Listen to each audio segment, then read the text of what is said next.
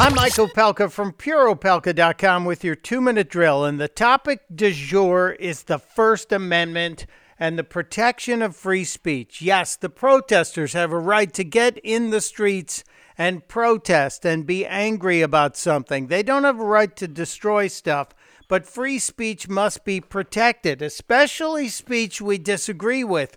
And that's why I'm getting a little bit nervous, because there are a lot of examples out there of the suppression of speech.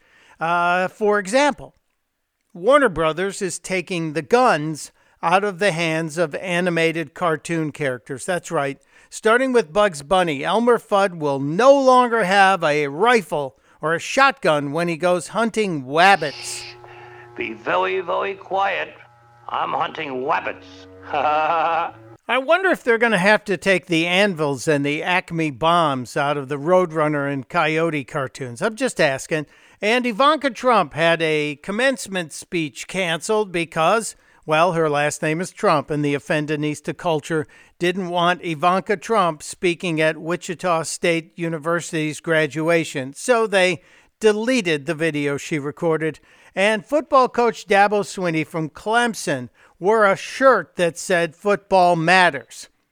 I guess if you're going to use the word matters, you have to get a special license from the people at Black Lives Matter. We need to stop this now. Stop the attacks on free speech, or all speech will be destroyed forever. Testudo, my friends. Testudo.